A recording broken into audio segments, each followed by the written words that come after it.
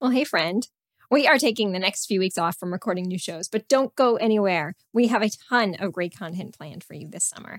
Every other Thursday through September 1st, tune in for a reboot of one of my favorite Mission Forward episodes to date.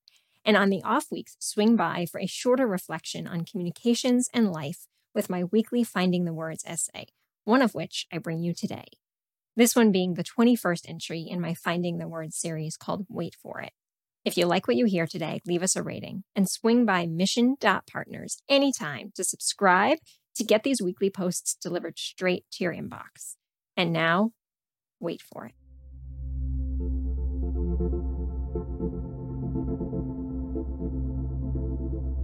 Have you ever experienced a moment that made you feel strong, maybe even capable of great things? Perhaps it was a big goal accomplished, an affirmation from someone you admire, or a time when you helped someone who really needed it. Recently, I witnessed such a moment, and I share it with you here in the hope that I never forget it. Earlier this summer, after months of training with 23 elementary school girls, my first season as a Girls on the Run coach came to a powerful conclusion with our community 5K run. While we've met twice a week for the past 10 weeks, I was unprepared for how deep of a bond had formed between our teammates and how powerful of a moment would meet us at the end of that 5K day. Let me take you there. It was an early Sunday morning, 76 degrees by 7:30 in the morning, expected to be in the high 90s by noon. 5,000 runners, girls and their running buddies, coaches, teachers, and family members all gathered around the outskirts of our local mall for a 3.1-mile run that would serve as the culmination of the girls' training efforts. The last few years, given COVID restrictions, this day had looked very different, taking place in local parks or at elementary schools, with girls running just with their own team to complete their 5K.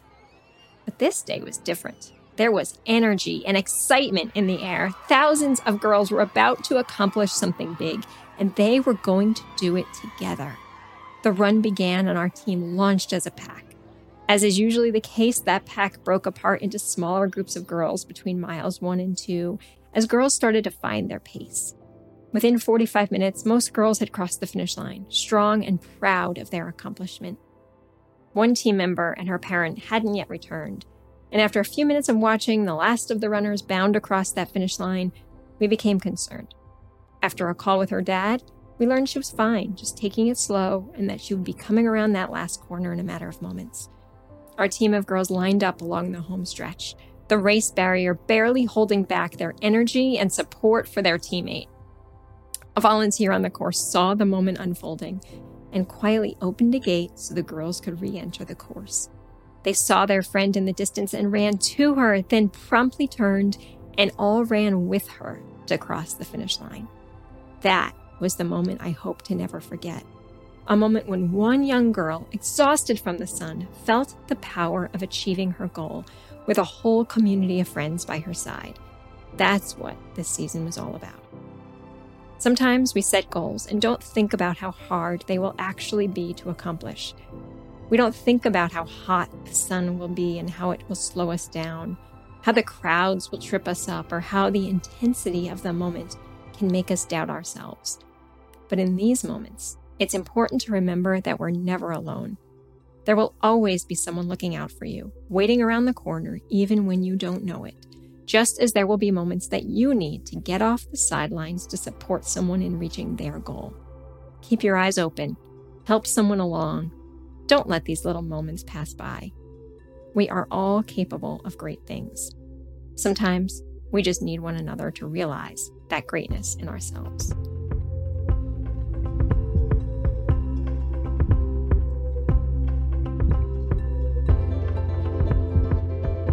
And that, my friends, was week 21 of the Finding the Words column, a series that I publish every Wednesday morning, delivering doses of communications insights direct to your inbox.